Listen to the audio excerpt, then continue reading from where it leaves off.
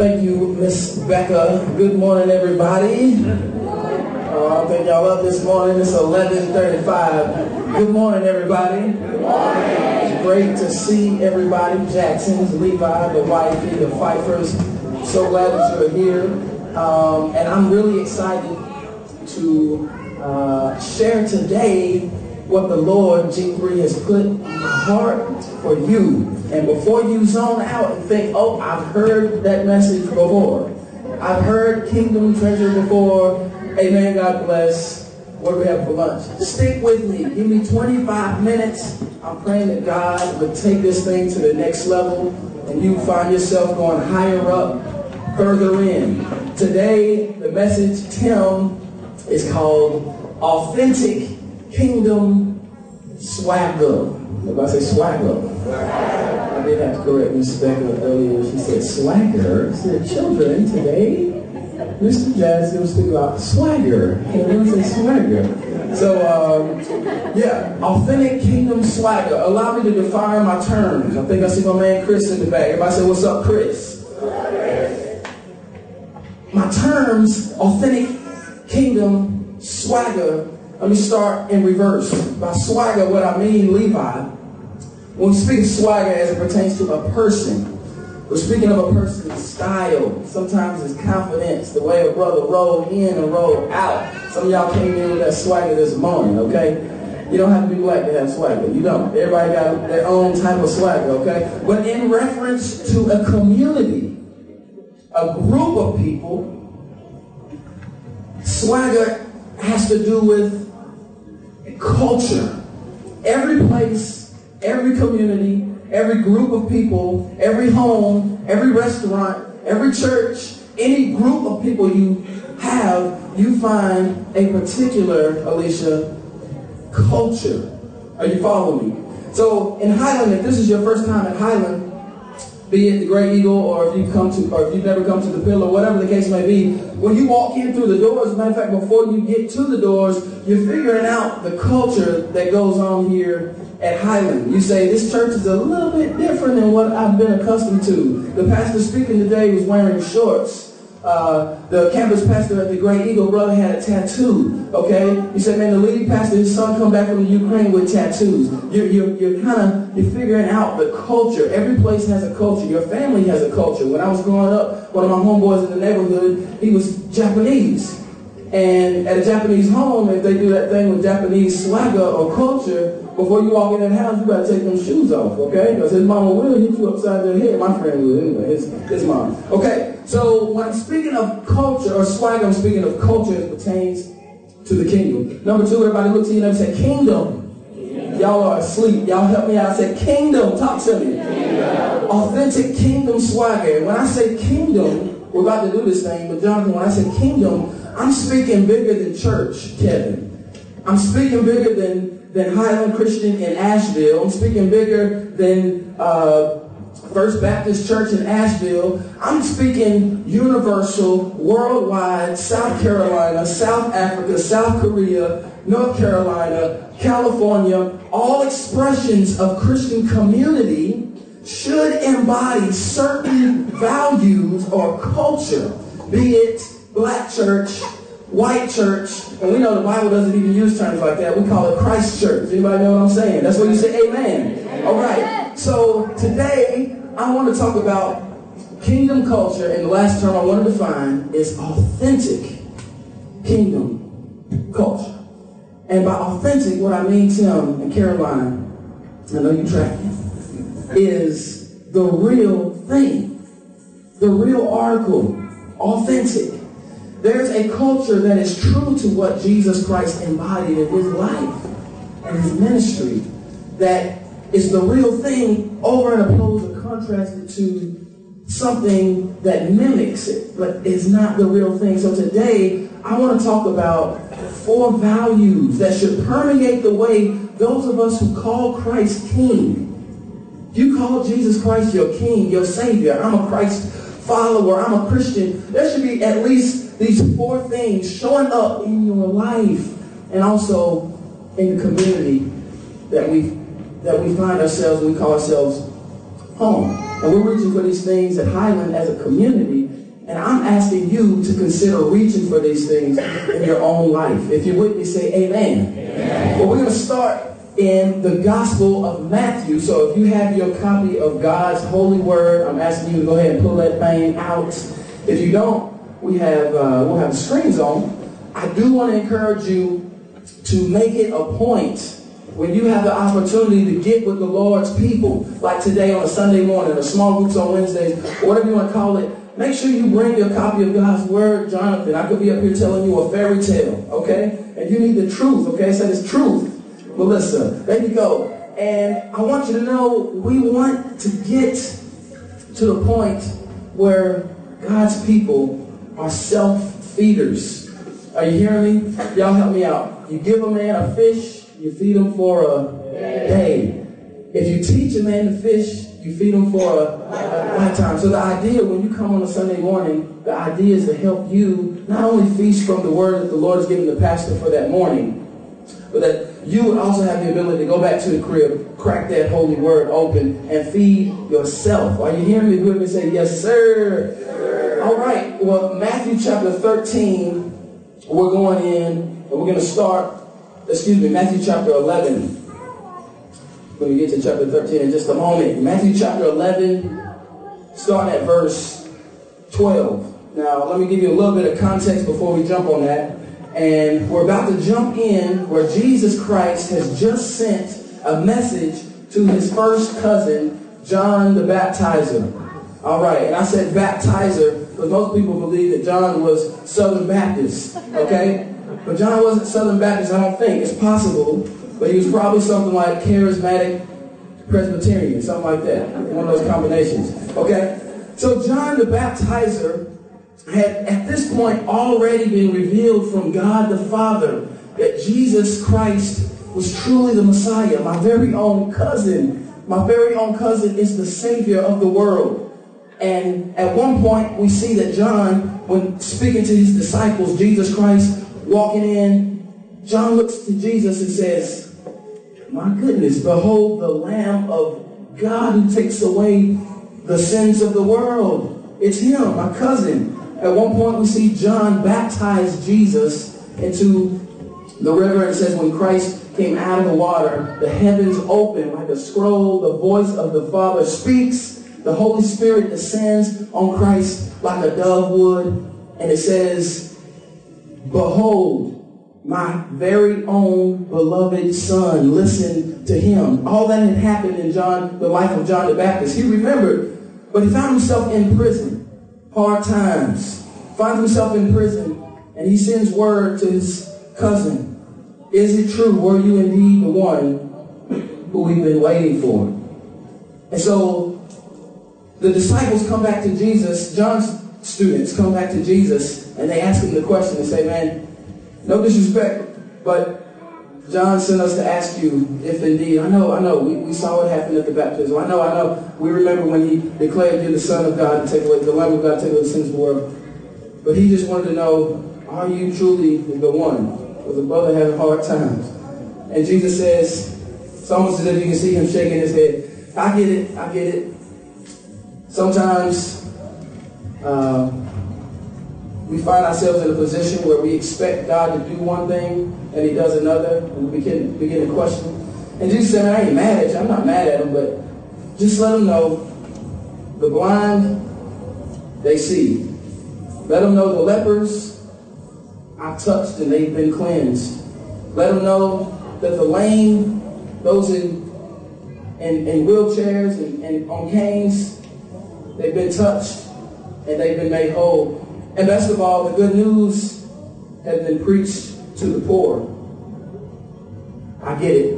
Blessed are those who don't stumble over me.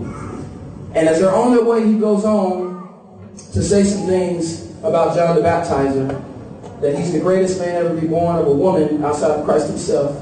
He says, but the least in the kingdom, everybody say kingdom. The least in the kingdom is actually greater than John. And he picks up here. Let me explain. If you will follow with me in verse 20. excuse me, chapter 11, my page is flipping because of this fan. Chapter 11, verse 12, he says this to his disciples. You see, from the days of John the Baptist, or baptizer, until now, the kingdom, everybody say kingdom. The kingdom of heaven suffers violence, and violent men take it by force. Now that's kind of strange talk. There are lots of commentaries on the scripture. Some have even espoused to say that Christ was teaching that his disciples should take over by force a rebellion. If you guys want to see the kingdom of heaven on earth, you got to take over and you got to force your way in. But I agree with my man Charles Haddon Spurgeon. Anybody familiar with Charles Spurgeon? He's a great thinker, pastor, and author in the 1800s. And Spurgeon's understanding of this scripture, I think, makes a lot of sense. And in a message in 1865 that he called Holy Violence, everybody say Holy Violence. Come on now, Holy Violence, come on now. Holy Violence, Spurgeon goes on and articulates his perspective on the scripture. And what he says is this. He says, the kingdom of heaven, sometimes called the kingdom of God, rightly understood, you can call it the kingdom of the God of heaven, is like this. That when those who find the kingdom and seek the kingdom, find the kingdom, there bursts in them this holy violence, where those in the kingdom find themselves stumbling over one another just to get in. Who's ever seen World War Z? It's a new movie. Anybody? Y'all don't watch movies around here? It's okay. It's okay. All right. I hope you're going to see it. It'll come out on DVD in just a little while, I'm sure. But in World War Z, there's this scene. I won't run it for you, but there's a scene. Essentially, what's going on in the movie is there's this virus going throughout the world, and when people get this virus, they get to acting like zombies, looking crazy.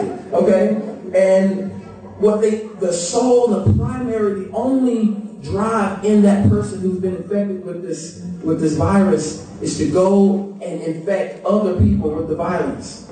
And so these zombies, with great passion and energy and violence, what they do is at all costs, even to the harm of themselves, they go and they're trying at all costs, Jonathan, to infect others to get that virus, to become a zombie. And there's this scene in the movie where Israel happens to be one of the last places in the movie where the virus has not penetrated, because they built this huge wall in Israel. So they're allowing people who have not been infected to come in. And while they're on the inside of this wall in Israel, 35, 40-foot wall in Israel, they're celebrating and eating and singing and laughing. And what they don't know is, unbeknownst to them, outside, the zombies are on the outside, crawling over each other to climb this wall in order to get in to infect those who don't have the virus. All right. Well, Spurgeon says that the kingdom is just like that. That when we genuinely find ourselves infected with this love for the King, we find ourselves with almost violence seeking others to love them into the kingdom as well. Are you following me? And Jesus is saying here, the kingdom is just like that. You know how you guys have come out to see John preach? John was crazy. We know he ate locusts. That was just as crazy then as it is now. He ate grasshoppers. Okay, it was crazy to them. But people will come out from the woodworks to hear this guy preach about the kingdom. Are you hearing me? They come out to the desert. No padded pews. No KFC on the way home from church. But people were hungry for this thing that John was proclaiming. Are you hearing me? The same with Jesus Christ. He says, until the days of John, even until now, the kingdom of heaven suffers violence, and those who are violent take it by force. He says, man, if you look at me, I'm a bivocational rabbi, he says. I'm a carpenter, got calluses on my hand. I don't have a whole lot of manly accolades. But you just look around, and people were coming out the woodworks to get what was on the inside of Jesus Christ. They're saying, man, violently, how do we get that? What does that look like? How can I access that? And Jesus goes on to say that the kingdom is just like that. So today, we're talking about authentic kingdom swagger. The first thing I want to unpack for you is something that I call kingdom treasure. If you're with me, say amen. Amen. All right. Look to your neighbor and say kingdom treasure. So I want you to flip the page. I want you just to turn over to Matthew 13. And Jesus shares a parable. And he explains that the kingdom of the God of heaven is like this. It says there's a guy walking through a field and he discovers that there is a treasure that's been hidden. Everybody say hidden. Treasure that's been hidden. And overjoyed for the treasure, he goes and sells most of what he has. I'm sorry, I must have misread that. What did he say? Oh, I'm sorry. He goes and sells a whole lot of what he had with. What did he say? Oh, he goes and sells all of what he has, Jonathan, in order to purchase that field, in order to get the treasure. If you're with me, say amen. Amen. I want you to know there are three implications for this scripture. And the first one is that from heaven's perspective, Alicia, you are, Angie, the treasure. God himself has so loved you, Georgie, that he has given up all his rights and privileges. The message of the gospel is absolutely crazy, that God would love people, dirt and clay, and would leave the paradise of heaven, send forth, Galatians 4:4 says, in the fullness of time, God sent forth his son to be born under the law, born by a woman, that he would come forth, leave the lavish paradise of heaven. He would lay down his rights and privileges as God himself. He would give it all to purchase you. Are you hearing me? I don't think you heard me. To purchase you. And that's over and against what we know as religion. I have good friends who are Muslims, and it is so hard for them to fathom that Allah would actually choose to himself wrap himself in a body and what they say, defecate. You tell me God had a body and he did things like use the bathroom just so he could buy you? That's foolish. Nowhere in the Quran will you find the term Heavenly Father. Why? The greatest title that you can call God is Master in Islam. And I'm not here just to pick on Muslims. I'm not here to pick on Muslims. We love Muslims. They're brothers and sisters of humanity. However, the gospel kingdom tells us that God so loved the world, man, he gave himself, his only begotten son, in order to access the treasure that's in you. That should get you excited. It should make you say hallelujah, right? First implication, Kim, you are the treasure. That's the gospel. You are the treasure. Christ laid it down so he could buy you back, pay for your sins, so you can enjoy eternal fellowship with him. Number two, that's right. Number two, I want you to get out of this kingdom treasure. If I say kingdom treasure. Number two, I want you to get that Jesus Christ is the treasure. Christ is the treasure. In order to access the treasure, what did the man have to do in the parable? Y'all help me out. Y'all help me out. Had to sell everything that he had. But unfortunately, I think in the minds of American Christianity, I think we forget the fact that in order to get the treasure, we've got to sell everything that we have. We're only looking for a Christianity that's comfortable. I'm telling you. And you know it. I know a whole lot of people that, even in our own community, I'm probably not going to make it to church today. There's a service at 9 and 11. My service is at 10. It's not convenient. I don't want to step on any toes too hard. But fam, if we believe Christ is the treasure, we'll make time to go to church with God's people. Are you hearing me? I'm preaching better than y'all are shouting here. All right? We will make time for the kingdom. We'll make time for the king. Oh, it's raining. I got things to do. I got to go to the store. I'm telling you, when Christ is the king and when rightly understood, we'll make time for the king. We'll make time for him.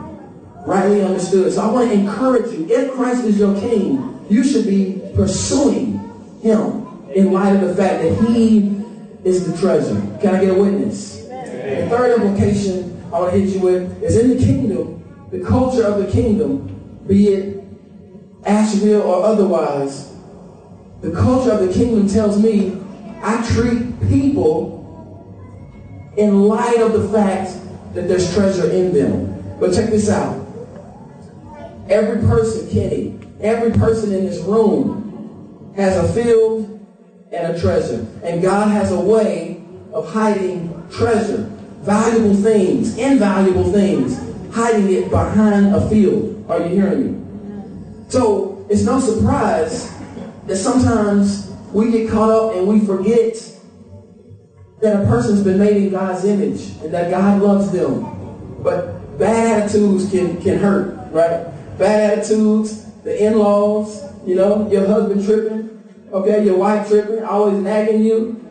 We got to get back to the basics and remember, man, that in the kingdom, I know that every person has a treasure and a field. Everybody say, and a field. And I'm willing to deal with the dirt in order to get to the treasure. Are you hearing me? Are you hearing me? You follow me? Say amen. Now, I want to be transparent with you for just a moment. Can I be transparent? Yes.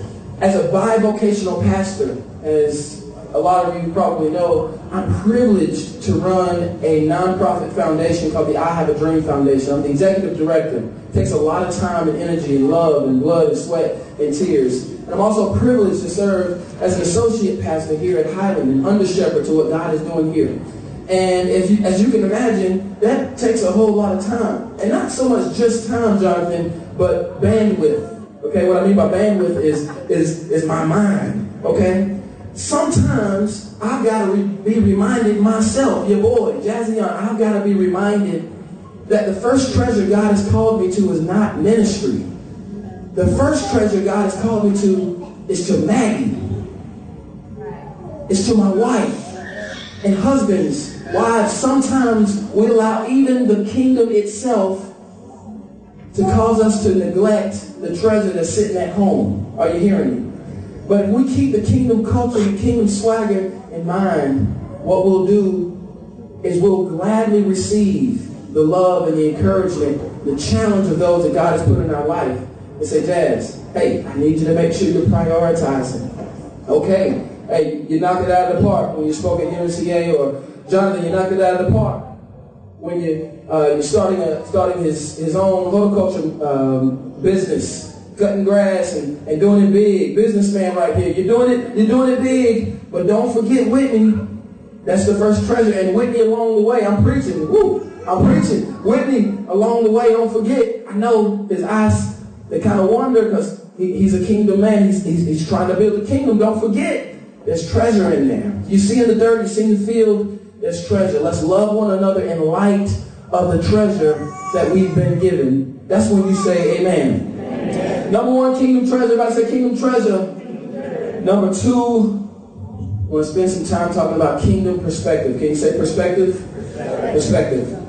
And I want to start off by telling you, who's ever heard of Michael Jr.? He's a Christian comedian. Anybody ever heard of Michael Jr.? Okay. YouTube him when you get a chance. He tells a story. Michael Jr., you understand why I'm sharing this in just a moment, happens to be a large African-American man. And Michael Jr. tells a story of he had a show in a large city, and he found himself kind of running late. And he looks at his watch, he realizes he got to get there in just a few minutes, so he parks a couple blocks away. And as he parks a couple blocks away, he gets out, locks the car, and it's kind of chilly. So he finds himself jogging on his way to the show. Okay? And as he's jogging on the way to the show, there's a woman that comes out about a block ahead of him who's just on a late night jog, right? So she comes out about a block ahead of him, this little white lady, okay? So she's jogging. He's jogging, and she looks over her shoulder and sees Michael Jr. So she starts jogging with him. Michael Jr. looks over his shoulder and he says, there must be something behind us. So he starts jogging a little bit faster. And before you know it, the woman looks back over his shoulder again, and now she's in an all-out sprint.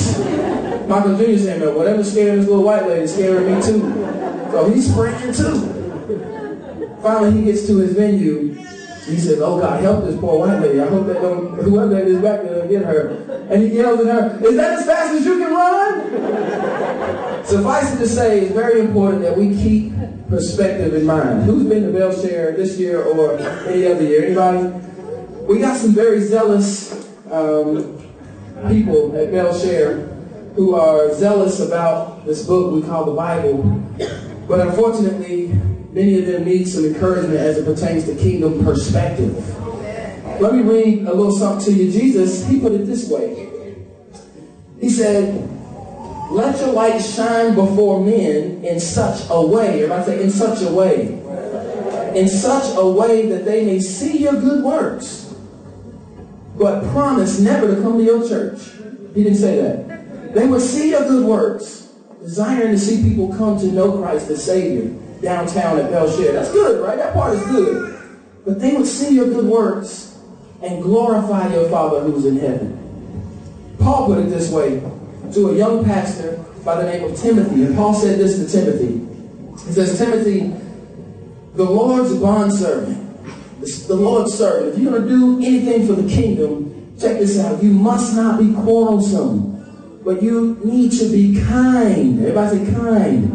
Kind to all, able to teach, and patient when wrong, with gentleness, correcting those who are in opposition. If perhaps God may grant them repentance, leading to the knowledge of the truth, they may come to their senses and escape from the snare of the devil, having been held captive by him to do his will. And Paul, as well as Barnabas, in Acts chapter 14, verse 1, who's ever at the computer back there, gone in the bathroom or something, so it's not on the screen. But Acts, that's why you got to bring your copy right there. It might not be on the screen, okay? Acts chapter 14, verse 1, it says that Paul and Barnabas spoke in such a way that many believed. Everybody say kingdom perspective. So we got to remember that if we're going to have the kingdom swagger that Christ had, we're going to have the kingdom swagger that John the Baptizer and the apostles had, people dying to get what was in them and on them, we got to remember kingdom treasure. We got to remember kingdom perspective. And number 3, I want you to get is something I call kingdom contribution. Everybody say contribution. All right, say it again. Kingdom contribution. Talk to me. Contribution. It's a little preaching and a little teaching. I want y'all to get this, all right? Kingdom contribution. And what I mean by that is this. To be a part of any community, and I'm going to step on somebody's toe here, but y'all bear with me. To be a part of any community, basketball team, family, church, employee, everyone must contribute. Are you hearing me? G-Dub, also known as George Pfeiffer. Y'all know I got nicknames for everybody. George Pfeiffer, brother, I love this dude. This dude, he's stacking bread. He's making paper, all right? He's rich, okay? I've never heard him talk about requiring his kids to pay bills, right? Never done it. But when I'm over in his house, which is pretty often, after we get done having dinner, he don't just expect Megan or Georgie or Carly to pay bills or to pay for the food. But what does he tell them? We got done eating. I need y'all to go in there and wash those dishes. Contribution. Maggie and I, we fostered for 8 months. It was awesome. I loved getting to be a full-fledged foster dad. I loved it. And Kim, I never once, not even once, required one of my foster kids, we had 6 of them, to pay bills. Not once. But they were going to contribute. Everybody say contribute. So in the kingdom, this is where I'm about to step on a toe. Y'all get mad at me, all right? Pastor Shepard told me to say this. Just kidding. All right? In the kingdom, matter of fact, this is hard, especially for a lead pastor. Because a lead pastor knows, and what could we be in this city if those who are in the kingdom got serious about kingdom contribution? What would happen in this church if people went from being casual in their giving? You got $2. I'm a teenager. I don't really have that much money. So what we said seriously and consistently, I'm going to contribute on a consistent basis. Teenagers, if you don't have a job, find a way to serve in the church. If you do have a job, teenagers, moms, dads, grandparents, whoever you might be, if you do have a job and you're bringing in a little bit of paper, it should be a part of your lifestyle to contribute to the kingdom. That's why we pass baskets. And I'm not here to preach at you, but I'm talking with you. Anybody with me? Say amen. Amen. I don't know if this is working today, all right? Say amen. Amen. All right. So check it out. 1 Corinthians 15:45, speaking of Jesus, it says, so also it is written that the first man, Adam, became a living soul, but the last Adam became a life-giving spirit. And the scripture goes on to say, in the gospel, Christ came, he said, man, I've come not to be served, but what? To serve. So Christ, our King, is our example, comes on the scene and says, man, I showed up to give something. That should be our mentality in the kingdom. We're going to see God's kingdom being built, man. I come to show up to give, not just what I can take. It's going to cost you something. You feel me? And I'm going to do that because I love the King. I want to see other people know the King and experience the King and spread his jurisdiction in this city where people say it's a cesspool of sin. And I say, man, that means the fields are white and ready for harvest. So pray to the Lord of the harvest that he would send out workers, for the workers are few. Let's contribute and see the kingdom be built. Somebody say hallelujah. Hallelujah. And the last value that I want to talk about today as it pertains to kingdom swagger. We'll see y'all walking out of here with a little pep in your step, Tim. You know what I mean? That kingdom swagger. Oh. The last thing I want to talk about, Jonathan, is something that I call kingdom love language. Now, who in here is married? Married. Come on, you silly. You tied the knot. All right? All right? Now, who in here wants to be married? Go ahead and raise it up. Yeah, you want to be married. All right? There you go. Be proud of that. You want to be married.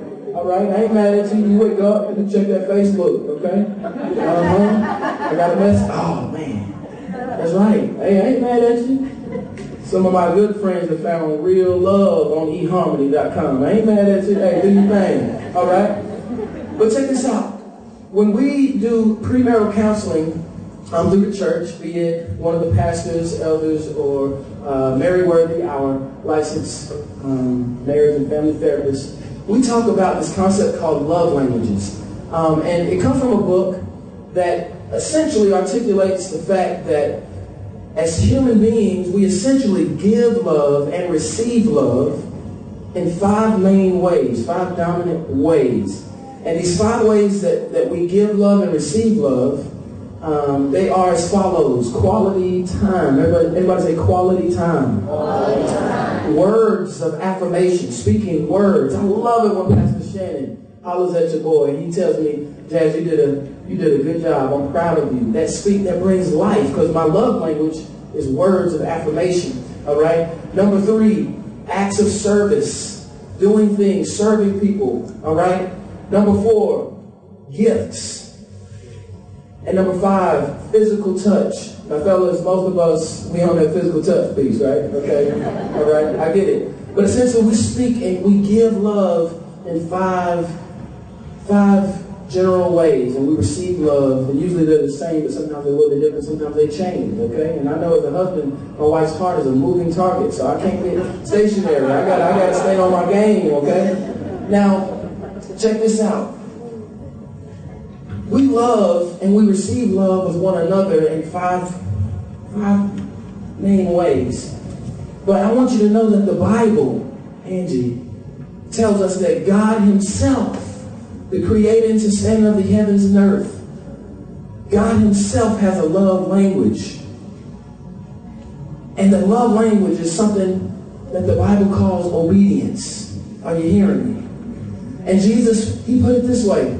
He said, fam, if you love me, if you love your boy, I know y'all love kicking it with your boy, but if you love me, don't just show up, do the routine, dot your I's, cross your T's. But fam, if you love me, you'll obey me. You'll keep my commandments. You'll honor me in every area of your life.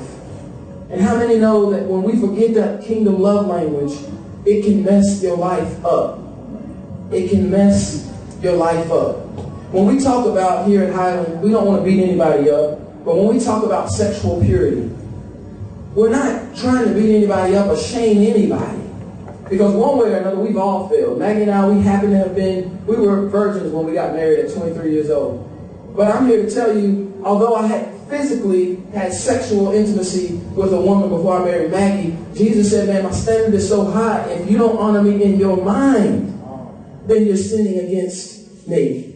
So we've all failed. I'm not here to beat anybody down.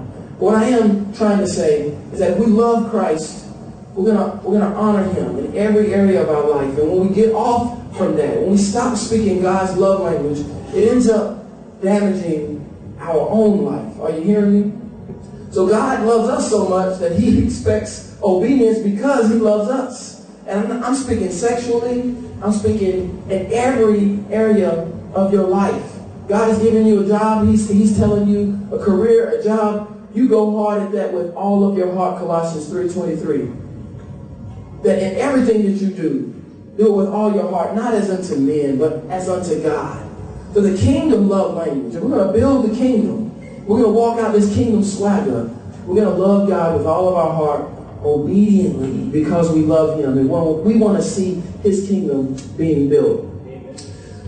In closing, the band is going to come on up. In closing, I want to share a little something that I read in a book I was just given called Kingdom Man. It's by a pastor by the name of Dr. Tony Evans.